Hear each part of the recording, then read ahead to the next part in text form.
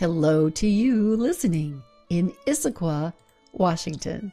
And coming to you from Whidbey Island, Washington, this is Stories from Women Who Walk with 60 Seconds for Wednesdays on Whidbey, and your host, Diane Wiska.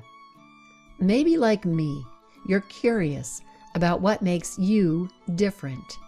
Cultivating our identity helps us to know who we are, where we're going, what we have to offer.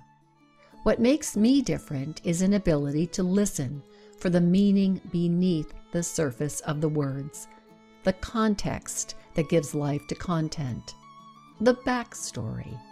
I uncover what my clients fear and desire, so I can help them arrive at their authentic story.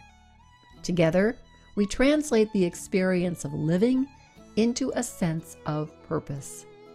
I believe that my clients know what they need and want to say.